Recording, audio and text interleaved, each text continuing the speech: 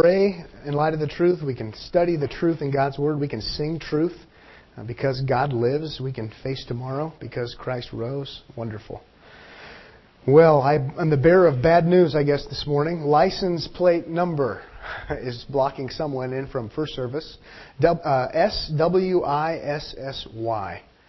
So let's all close our eyes and we won't know who it was. No. And maybe it's solved by now because there's a transition, but if you are blocking someone in and that's your license plate number, please take care of that. And along that line, I guess I just ask everyone to be extra patient in these days and extra careful thinking about other people. The parking thing is an issue, but we rejoice in that, don't we? We love it that we have a parking problem because that means there's lots of people that want to come and they want to feed upon God's Word and fellowship. So again, if you can park on the street sometime when everything else is full, do that. Just be a little more forbearing. We're probably going to ask more and more people individually to park down at the dentist's office where some of the elders and deacons park. So exciting times in the life of this ministry. We're glad for that. I call it a good problem. But please be patient. Also, the men's breakfast was mentioned. These are what the cards look like. You probably didn't get one coming in, but they're on the way out if you want an invitation to the men's breakfast. You don't have to sign up. They were just looking for a basic head count. Dwight Oswald is coming, as Dave mentioned, and Dwight Oswald is a faithful man of God, pastor Southview Bible Church in Council Bluffs, and amongst pastoral friends, we call Dwight Fiery Dwight Oswald because he likes to get fired up. You won't sleep at the men's breakfast. If you do, you're dead or I don't know what. But come for that. He's going to come and he's going to speak on the issue of being a godly man. And certainly that's what we want to be. Wives, that's what you want your husband to be. So make every effort you can to have your husband go there and be spiritually beat up by Fiery Dwight Oswald. Well, it should be a great time next Saturday morning. Tonight, remember, we're back together, and not only do we have Q&A, a lot of you asked some really good questions, but we also have communion tonight. That wasn't announced, and I like to announce that to you so you can prepare. Communion is a great time of celebration, and it's a wonderful time declaring the truth about what Christ has done for us, but it's also a time of reflection. It's something that's not to be taken lightly. It's a time when you examine your life to see if there's sin in your life that you need to confess to the Lord. And so if you need an assignment to prepare for tonight, you might want to read through 1 Corinthians 11. And 1 Corinthians 11 deals with the Lord's Supper and examining your life. And we want to come to the Lord's table again with pure hearts and pure minds. So looking forward to this evening. Someone asked me, how long are you going to do question and answer tonight? I said, a half hour. Not a second shorter, not a second longer. And then I said, well, don't totally hold me to that, but we'll do a half hour tonight. Should be a good time. We've already discussed in our family and with some other families how you could strategically set one VCR and then set the other VCR once you start watching the first one. Anyway, if you need some insight that's not biblical or unbiblical, talk to me afterward. This morning, we are not going to be back in the book of Colossians. That's where we've been as a church, and we've been away for a couple of weeks. We're studying that great little letter, Colossians. It deals with the sufficiency of Christ and how He is all you need as a believer, as an unbeliever too, because He can save you. Next Sunday, we'll be back in Colossians looking at Christian living in the home. We're going to look at the role of the wife and the role of the husband, the role of children and parents. And the way it looks right now, we'll be done with Colossians in about 2 months. And so if you're wondering when the end is coming, in the next couple of months, and then Lord willing, we'll start the book of Jude after Colossians. And we'll spend about 2 months in the book of Jude. One chapter, a nice little book right before the book of Revelation. Looking forward to studying Jude. It deals with the faith that was once and for all delivered to the saints, and defending the faith. Should be a great time. This morning, we're going to look at a subject that's either overemphasized in churches by pastors, or and I think that's usually the case, or it's underemphasized in churches by pastors, and that's where I would fall, I think. And you're saying, what are we talking about? Some of you are probably scrambling for the bulletin. Well, what are we talking about that some pastors talk too much about, some talk too little about? Well, this morning we're going to talk about the subject of giving. That's something I've never preached on in this church, and until we get to some of those books of the Bible, I don't plan on preaching on it anytime soon. You say, why are we preaching on giving today? Why? Why would we do that? Well, let me give you a couple reasons. At Omaha Bible Church, if you've been here very long, you know that the people love God and they love His Word. And really the issue around here is, what does God say? What does the Bible say? It's this unending fascination, this drive to know what God says. And so one reason we're going to study giving today is just simply to find out what God says. I think there's a lot of confusion lot of history behind it, lots of tradition. It's the way I was raised, the way you were raised. But what we're going to try to do today is set all that aside and say, well, what does God say about it in the Bible? Another reason, and you may laugh at this, but it's true, we're going to study giving today because it's really easy to talk about giving as a pastor when you're meeting your budget. You know what? A lot of people at this church have been very faithful, and God is working in our hearts, and we're giving to the Lord's ministry, and the Lord is providing through that. This is not crisis mode time where I have to come to you and plead with you. We're going to have to close the doors next week if you don't give more money. That's not the case today. In fact, today's message is not really, I'm not going to be in the exhortation mode, challenging you to give more. I'm not going to do that. There may come a time when we're in crisis mode, and I need to do that, and I wouldn't be ashamed of that because we see it in the Bible. But today is informational. I really want you to deal with what the Bible says about giving so that you can be better at it, so that you can be biblically informed to do it God's way. And again, that may cause you to do some changing because you may be giving a certain way and there's a different way to give biblically. So I think it should be a great time to study this. Before we get to the New Testament, because that's where we're going to be, the New Testament plan for giving, I want to quickly review the Old Testament. Quickly review what does the Old Testament say about giving, just so you know and so you have a background. Does it teach tithing? Did they give 10% in the Old Testament? Well, it depends how you look at it. What we're going to find out is it does teach tithing. Several kinds of tithing. The Old Testament saint didn't give 10%. He gave probably around 30% of their giving. You say, wow! And again, I don't think we're in the Old Testament plan. We're in the New Testament. But it's not just 10%. So see right there, if you think it's 10, you need to learn more about what the Old Testament says just to even know that. Now, as much as I feel like it's this close to a sin to do it, I'm going to ask you just to listen to these passages and not open your Bible, okay? Be patient. When we get to the New Testament, I'll have you open it, but I need to go quickly. I do want to have you out of here so you can program your VCRs. And for some of you, it'll take longer than others. So let me quickly go through what does the Old Testament teach about giving and the Old Testament plan. Well, if you want to jot these down, you certainly can. But there is what's called the Lord's tithe. At least some theologians call it the Lord's tithe, so I'll call it that. Leviticus 27:30. Leviticus 27:30 says this, thus all the tithe of the land, so tithing is biblical, of the seed of the land, of the fruit of the tree is the Lord's. It is holy to the Lord. Now, why that tithe in Leviticus?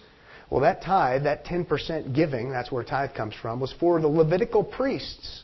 They did the sacrificing. They did the religion, so to speak, for the people. And so they needed something to live off of. And so they had the 10% from the people and 10% of the animals. And all of these things came to do the Lord's work, the religious side of things. So, what are we up to so far? 10%. So there's 10%. Now let's go to another kind of tithe in the Old Testament. I've called it the festival tithe. And many people call it the festival tithe. Jot down Deuteronomy 12, verses 10 to 11. And also verses 17 and 18, and you see there that there's another kind of tithe. And this particular tithe was so that all the people would put together their money, the 10%, and they could have this huge feast and this giant religious celebration to honor God and to have the sense of community worshiping God. 10%. What are we up to so far? Now we're up to 20% if we're adding. And I'm not saying that God's design for the Old Testament saint was to go through and add up all the tithes. But a requirement for them is a requirement for them. So we're up to at least 20%. Another kind of tithe, I've called it the poor tithe. The poor tithe is in Deuteronomy 14, verses 28 to 29. This one isn't every year. This is every third year. So all of you, mathematicians, a tithe that happens every third year. So what are we at as far as percentages? 3.3%, not to be technical, 3%, whatever you'd like, every year, because this is a every 3-year kind of plan. So if you're adding, we're up to 23.3% roughly. Okay. Next kind of giving. There's also additional required giving. It's not called a tithe. There was one kind of giving where they would do the harvest. They would harvest all of their produce and they would give this amount to benefit the poor people. And that's in Leviticus 19. Leviticus 19, 9, and 10. I'm not going to take the time to read that. We have to guess because it's required and it doesn't say how much. So let's lowball it and say 1%, okay? Now there's another 1% required giving. And now another kind of required giving, just miscellaneous taxes you see in the Old Testament. One example would be in Nehemiah 10. Nehemiah 10, 32 and 33, there's some kind of tax for these people. It's required. Again, I just chose 1%. I don't know what the number is. That's low. So as you see, we're up to, 23, 24, 25% maybe for them. You say, that's a lot. But you know what? That's not even the end of the story. There's more that they were required to give in the Old Testament. Some of you are saying, I'm glad I'm not in the Old Testament. This is a lot so far for them to give. Grace giving, as some have called that. They gave the first fruits of their offerings. That means they gave off the top. They gave even before they knew how much they were going to have total. Because they were going to trust God and they were going to give God off the top even though they didn't know the ultimate result. We see this in Numbers 18. Numbers 18 verses 11 to 13. It's out of love for God, trust in God. There's another kind of offering, free will offerings. The Bible does teach free will, not the way most people think of it. But there are free will offerings. And there are free will offerings in Exodus 25, 1 and 2. And again, I'm not going to take the time to read that. The free will offering is interesting, though, because you move on to Exodus 36 and you see the response of the people. And that's where the people were coming. And they kept giving. And they had to send the people home and say, stop giving. You're giving too much. You say, wow, wouldn't that be amazing if that happened? But they were into it in that degree for these free will offerings.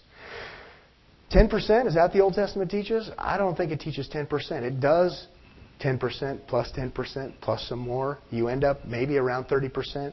Some people want to make a tight correlation and say, well, yeah, that's kind of like us today with our taxes. I don't know if I want to push it that far. But the reason people say that, catch this will be significant. Israel was not only a religious entity. Israel was a religious and a political entity. Okay? So it wasn't just to fund the priesthood. It was also taxes. It was also because they were a society. They took care of the widows. And they took care of the orphans. And they took care of the poor people. And they took care of these people that no one would take care of. A lot of those things happen in our culture because of our government. But the church is not a religious political entity. We are a religious entity. So it is different in that sense. So if you're having a hard time understanding, why did they give so much? Well, hopefully it's out of love for God. But it was partially religious, partially political. Well, maybe that's just enough to get you thinking, but that's enough for us for this morning. Old Testament giving.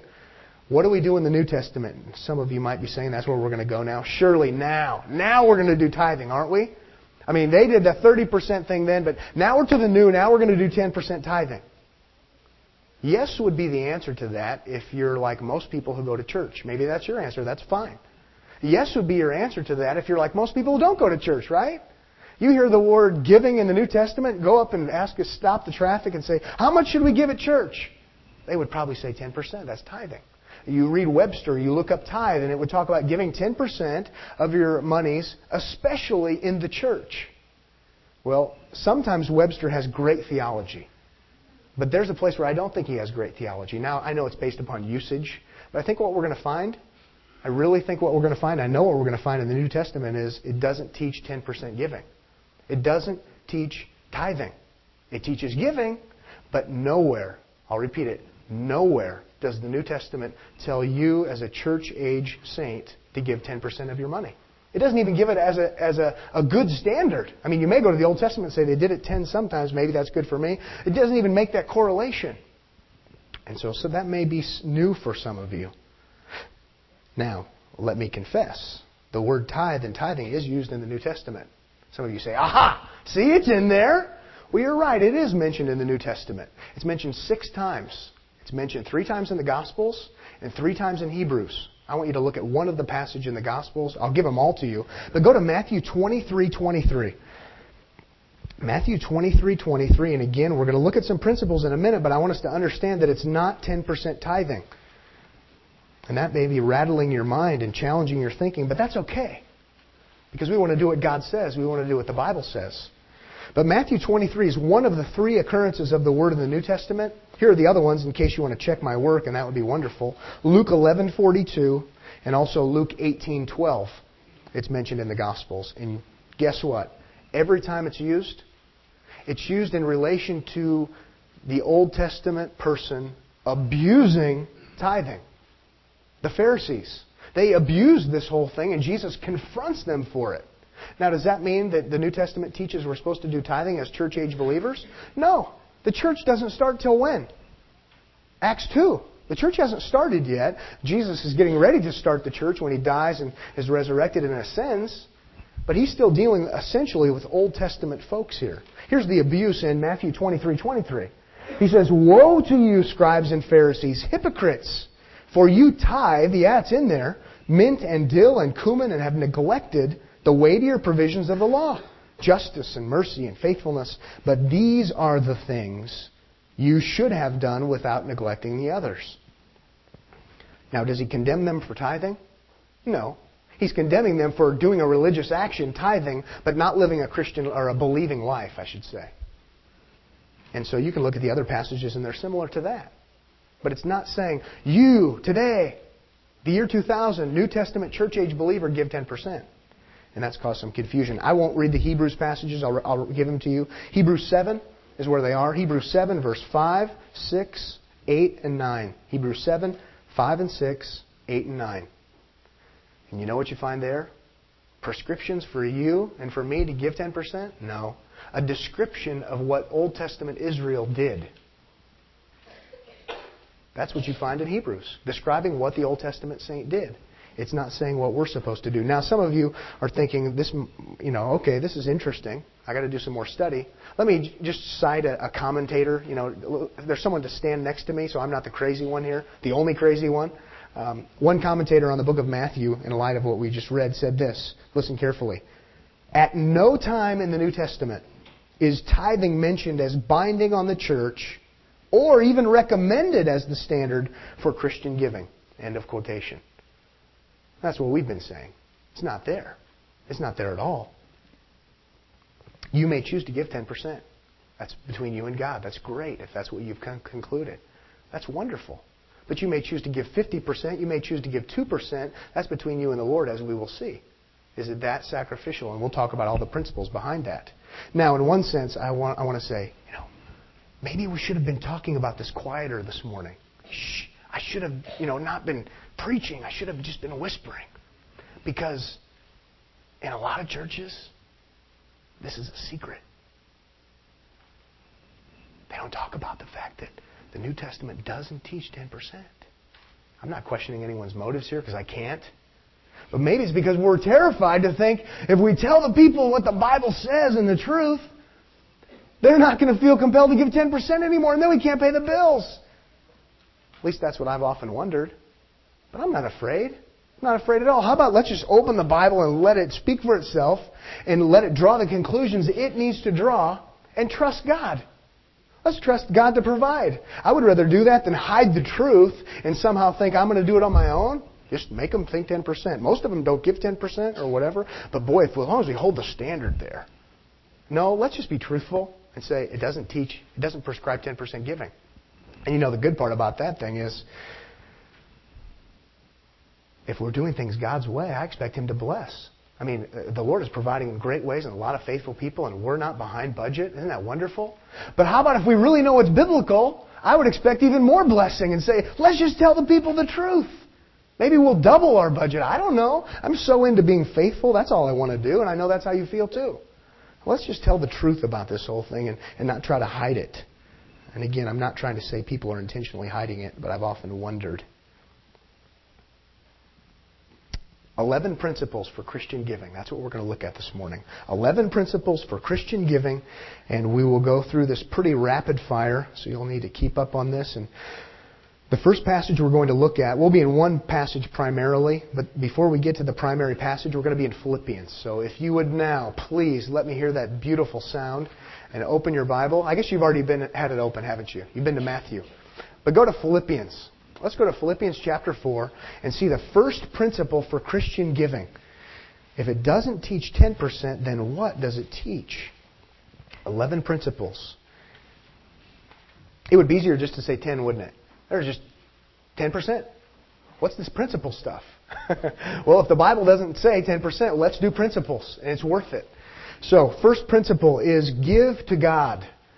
Give to God. And I think that would have been true for the Old Testament saint. It's true for the New Testament saint. But let's see it here, an example of giving to God.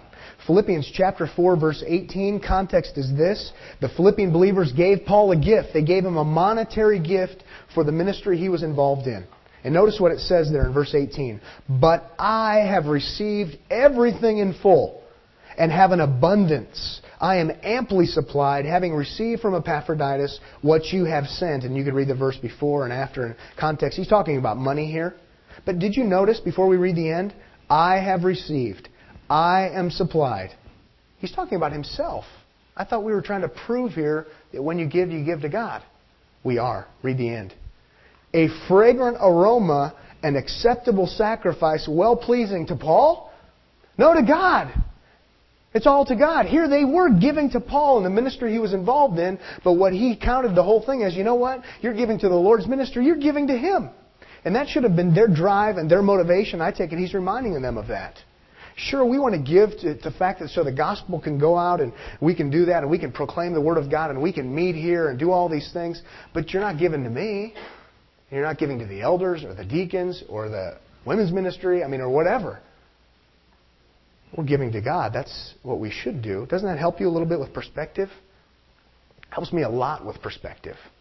It really does. Let's move on to the second principle. Some of these will be related. Second principle for Christian giving is give liberally. Oh, I should have said that quietly too, huh? We don't like to say the word liberal, do we? I don't talk about that because we're conservative, Bible-believing Christians, and we are. But here's a place where if you as a conservative, Bible-believing Christian should be liberal. You should be willing to give and give. Because that's what we're going to see in the text of Scripture regarding giving. 2 Corinthians 8 is where we're going to spend the bulk of our time. 2 Corinthians 8, if you want to go ahead and turn there. 2 Corinthians 8 is really the passage in Scripture that seems to speak the most about giving in the New Testament. Give liberally. What's interesting is that God is not concerned about the amount you actually drop in, so to speak. That's not the issue. What we're going to find is He's concerned about what you're giving from what you have. Does that make sense? He's not concerned with the actual amount that goes in. We're going to find He's concerned with what you're giving from what you have. Is it liberal? As we will see, is it a sacrifice? 2 Corinthians 8:1, it says this, Now, brethren, we wish to make known to you the grace of God which has been given in the churches of Macedonia. Let's stop there just for a minute for context. Is he writing to the Macedonians in 2 Corinthians? He's writing to the Corinthians. Interesting what he's doing. I would never try this, I don't think. He's going to try to teach the Corinthians about giving. How? By pointing out another church. He's going to say, you want to know how to give? You want to know how to be faithful? Do like that church. Wow, that's quite an approach. Let's find a church that really gives a lot and they're faithful. And I'm going to say, we should be more like them. Shame on us. He's kind of in that mode. I'm not in that mode today. If we study 2 Corinthians sometime, I may be, but I'm not today. I'm just trying to give you information. That's a cop-out, isn't it? So he's writing, be like the Macedonians. Let's go ahead and read verse 2. That in a great ordeal of affliction, their abundance of joy and their deep poverty overflowed in the wealth of their liberality. That's why I said give liberally. But did you notice what that verse is really saying? Notice the word affliction. Notice the statement deep poverty and liberality. They're a persecuted church. They're a church that's deep poverty. They don't have money.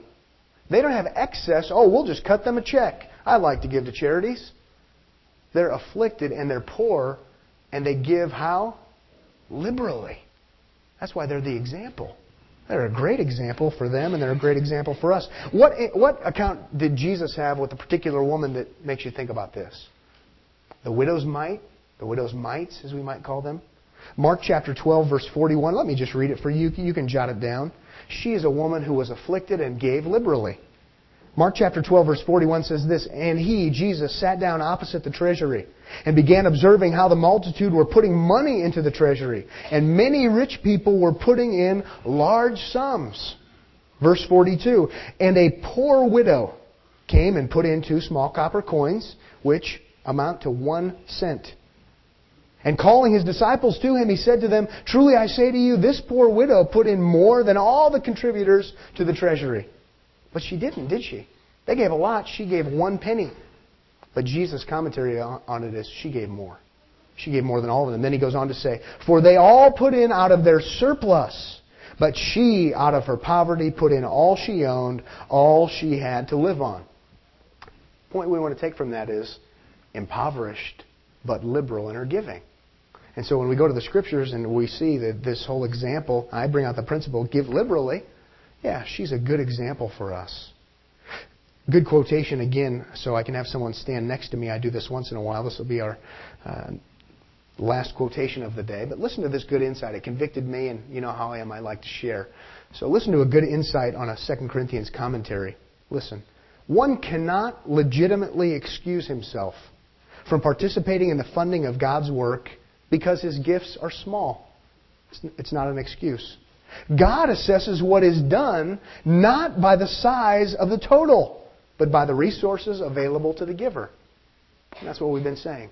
God is interested in how many resources you have, and based upon that, how are you doing giving-wise? Give liberally. Well, let's move on before we get too convicted by that and move to the third principle. Third principle for Christian giving is give sacrificially. Give sacrificially. And now we're in verse 3. Let's read that together. Look with me if you would. For I testify that according to their ability and beyond their ability, they gave of their own accord. And we'll look at the end of that in just a moment. But they gave to their ability, notice that, and beyond their ability they gave. It was sacrificial. Oh, here's what we think we can come up with, and maybe it even hurts. We're going to give this. No, they took another step, maybe 2 steps, I don't know, and they gave beyond their ability. It was sacrificial. And remember, he's holding up the Macedonian church as an example. So that's why we're principalizing it, taking these principles from it. Now you say, this whole idea of give beyond your ability, give according to your ability and beyond. So what are you saying, Pastor? That applies to poor people? That applies to rich people? That applies to middle class people? Yeah. That applies to all of us. Because we all have an ability, and we all, therefore, if we're going to follow this, can give beyond our ability. That's what he's talking about. It's great. But notice it's not 10%. It's according to ability and beyond their ability. Reminds me of an interesting story. I have 2 farm stories today. I don't know where those came from. But this is the first one. I hear, no amens, but the farm issue. But this is obviously fictitious, but nevertheless, it drove home with me. There was a preacher who came to a farmer, and he came to the farmer and he said, now, if you had $200, would you give $100 to the Lord? Oh, Pastor, you know I would. If I had $200, I'd give $100 to the Lord. He said, okay, well, what if you had 2 cows? If you had 2 cows, would you give 1 to the Lord? Oh, and he wasn't a cow farmer, by the way. He said, oh, you know I would. You don't even have to ask me, Pastor. If I had 2 cows, I'd give 1 to the Lord. He said, well, then if you had 2 pigs, he's a pig farmer, would you give 1 to the Lord? Pastor, that's not fair. You know I have 2 pigs. It's funny, okay? You see, the point being, we want to be real good about giving, and we want to be real spiritual, and if I did this, then I would do this. But where the rubber meets the road, and what you have right now, today, is the issue. And is it sacrificial today? Jesus is getting at the whole notion of being sacrificial, or he is through the Apostle Paul as we're looking. God wants sacrifice. He's not concerned in the ultimate amount. Number 4, fourth principle for Christian giving. By the way, the first hour folks were more intelligent than you folks because they laughed without being prompted. That's a joke. I'm just kidding, and you laughed. Maybe some of you are saying, well, they're more gullible. We're the smart ones. Why did they laugh? Number 4, give voluntarily. Give voluntarily. You shouldn't have to have a spiritual gun at your head, so to speak. You should give because you want to give. And we see this in verse 3 also. Again, reading on in verse 3, they gave of their own accord. The NIV says, on their own. And it's connected to the next verse, but we're not there yet.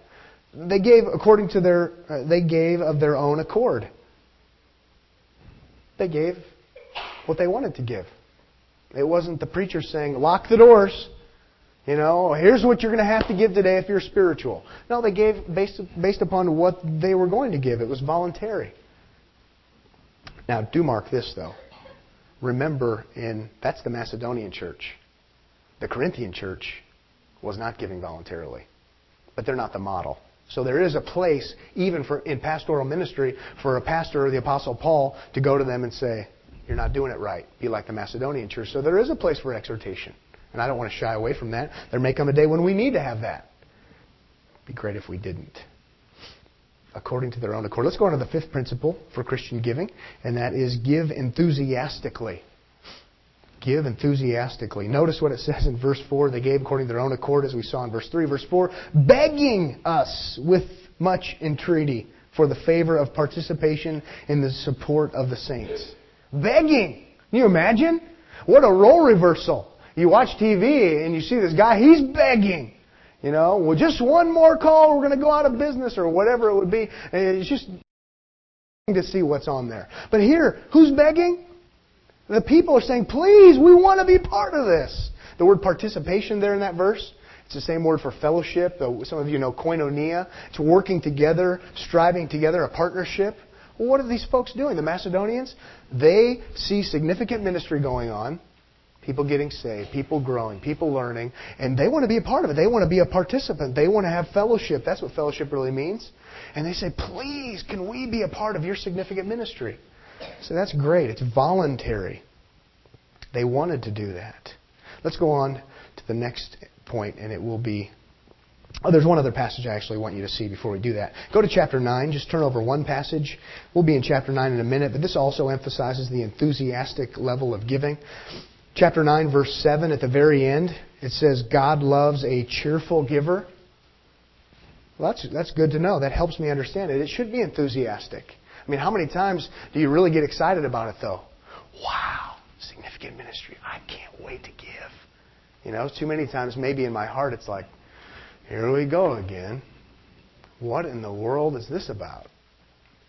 But I was convicted by that, thinking to myself, do I really get passionate about this and say, wow, something big is going on. I really want to be a part of it.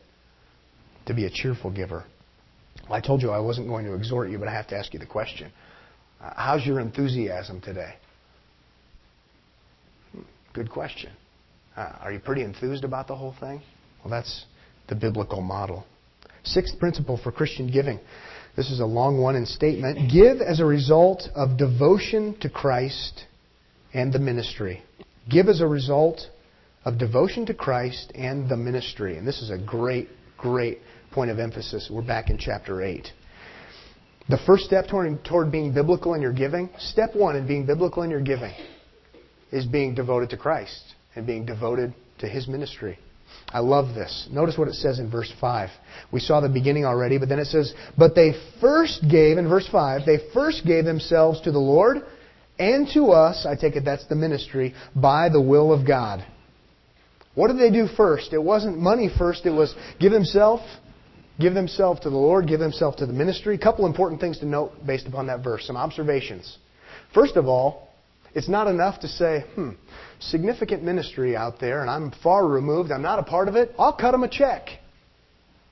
That wasn't the way it happened here.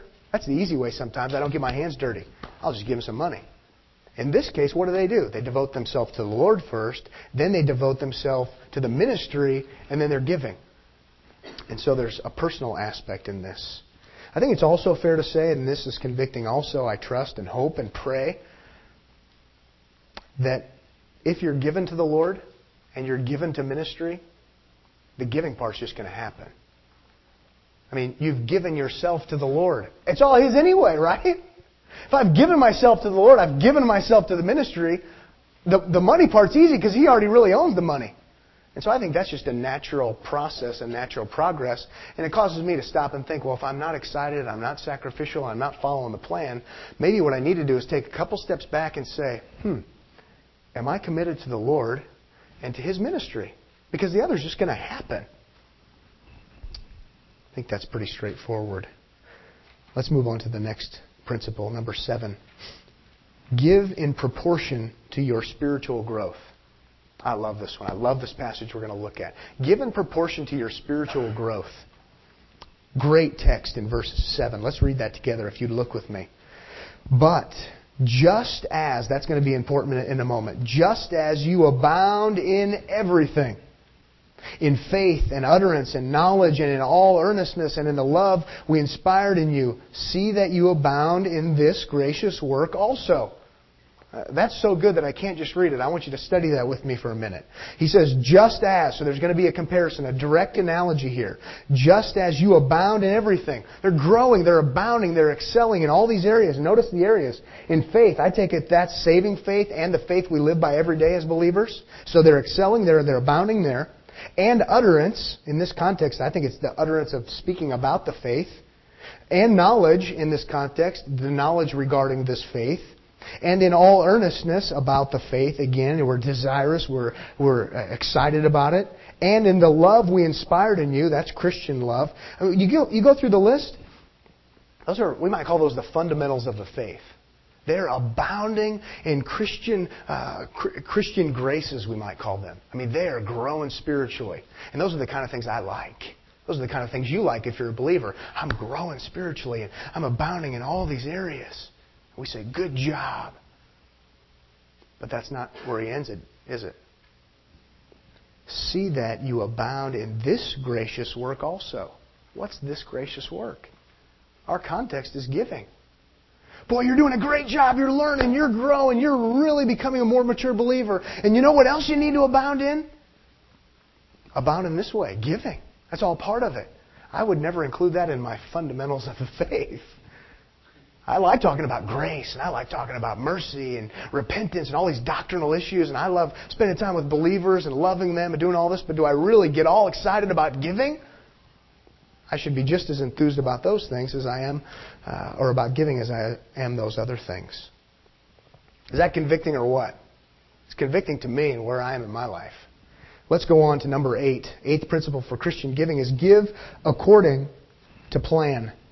Give according to plan, and what I mean by that is your plan, the one you've worked out between you and the Lord. And now we're going to go to 2 Corinthians 9, verse 7. Just a few points we're going to hit here rapid fire. Number 8, give according to plan. 2 Corinthians 9, 7, still talking about the same issue. He says, let each one do just as he has purposed in his heart, not grudgingly or under compulsion, for God loves a cheerful giver. What I wanted you to notice there is just as he has purposed. There's a plan there. If you don't plan your giving, you're not following the Macedonian commendable kind of giving. You know, it's not, oh, what do I have? I like that song. I got a 5. I mean, that gets a bonus today. Or whatever it may be. I don't know. It's not this just going with the flow. What should I give? No, they gave according to plan, just as they had purposed. Time for number 2 farm story, and then we're going to move on and no more farm things. Come up with a plan in your giving and stick to the plan till the Lord would move you otherwise. Farmer has 2 baby pigs given to him as a gift. Here are the 2 pigs as a gift, and he's excited. He's a spiritual man. He comes into the whole family and he says, wife, kids, 2 pigs. The Lord gave us these 2 pigs, and you know what we're going to do? We're going to raise these pigs. We're going to feed them. We're going to fatten them up. And then when it's all done, we're going to keep one for ourselves, and the other one, we're going to sell, and we're going to give the money to the Lord's work. So that's a pretty good answer. Pretty good statement for a father. Until one day he came in and he had the sad look on his face. He didn't call the whole family this time. He just called his wife and he said, "I've got bad news. The Lord's pig died." You're catching on. Or I'm getting better at the way I tell it, I guess. I don't know. The point would be, give according to plan. If you say you're going to give half to the Lord, then give half to the Lord. If you need more encouragement, go to read about Ananias and Sapphira in Acts chapter 5, and you'll be encouraged to give according to plan. Number 9, give systematically. 9th principle, give systematically. Now we're going to go to one other passage. Actually, we're looking at 2 more, and then we're going to finish up. Give systematically. Now we would need to go to 1 Corinthians chapter 16. If you would back up one book in your Bible, 1 Corinthians 16. If you found 2 Corinthians and you can't find 1 Corinthians, next week we have a class for you downstairs. 1 Corinthians is right before 2 Corinthians, and we're at the very end of it. Give systematically. Again, this fits with the plan. But notice what it says in verse 2 of 1 Corinthians 16. It says, on the first day of every week. Notice there's a method. It's methodical. There is a plan. That's when they do it. First day of every week, that's not Monday, that's Sunday. That's when the early church met. And so they got together and they, on the first day of every week, let each one of you put aside and save as he may prosper, that no collection be made when I come. Now there is an interpretive issue we need to talk about here. And keep your brains engaged if you would, and let's talk about that. The first day of every week, that's corporate emphasis. Let each one of you put aside and save. So notice everyone's supposed to be involved, not just some people, everyone. But then sometimes people have interpreted this as saying, you personally at your house put aside and save the first day of every week. And I can see where that could be a possibility, but I think in context of the whole verse, it's not what he's talking about. First day of every week, that's corporate emphasis. You could have had it any day of the week if you were going to do this at home. The main reason why I don't think it's just you privately at home is because of the end of the verse. Would you look at that with me? That no collections be made when I come. If we were on the first day of the week, all privately, individually, storing up money, we're giving money at home and just keeping it there. And Paul came to town, to the Macedonians or to the Corinthians, and he came to town, there would have to be a collection, wouldn't there? Everybody go home, get it all together, and we need to have the collection because Paul got here. So I think the best way to understand it, and that's what he didn't want. They were on the first day of the week, corporate emphasis, and they were giving and they were storing it there. Each one of them was playing a part in it. I don't know how they kept it or where they happened to be meeting there, but I think it's the together emphasis, not the home emphasis, because then they would have had to go home and they would have had to have a collection. Well, that's maybe more than some of you wanted to know, and that's fine, but it helps us to understand the verse. Systematic, first of every. Let's go on to number 10. 10 and 11 coming. Give proportionally. Give proportionally, and we're looking at the same verse. Again, 16:2. Notice what it says halfway through. As he may prosper. It doesn't say 10%, but now we are, I believe, dealing with percentages. As you may prosper.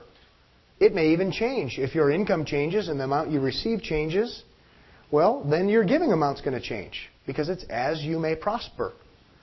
And so we want to see that it's giving proportionally. Is it 10%? Hey, if that's between you and God and you've already worked that out between Him and it's what's in your own heart and you know the Lord's okay with that and it's sacrificial and it passes all the principles, great. Give 10%. If it's 50%, great.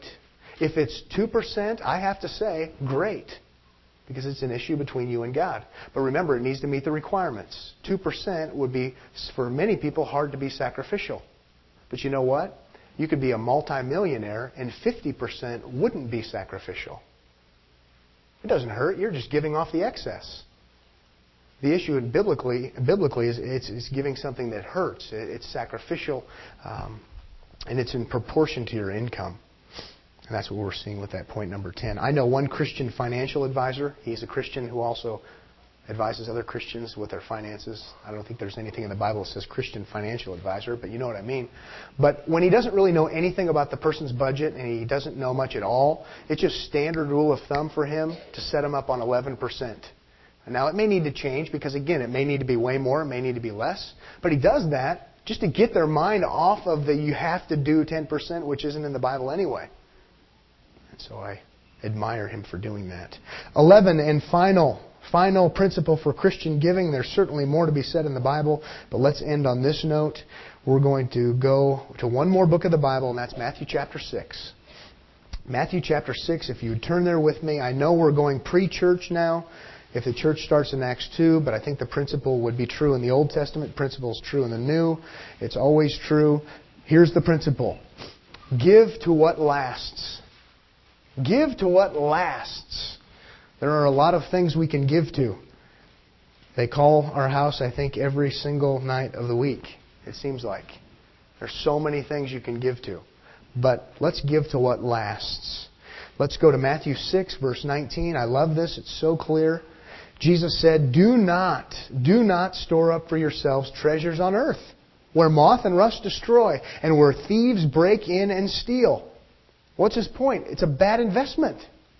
The material goods that we can just amass and have more and more of, it's a bad investment.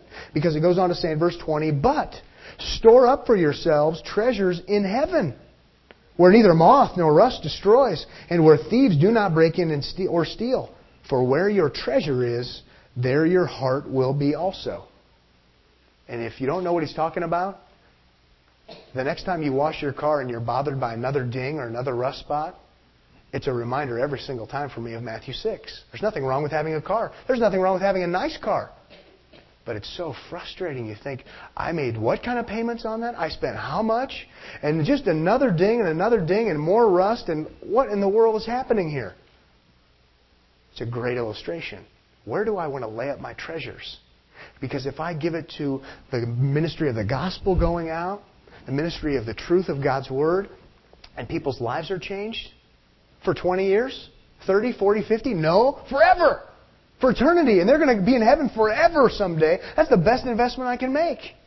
You say, that's really where I want the bulk of my emphasis with all my money that God has given me to be.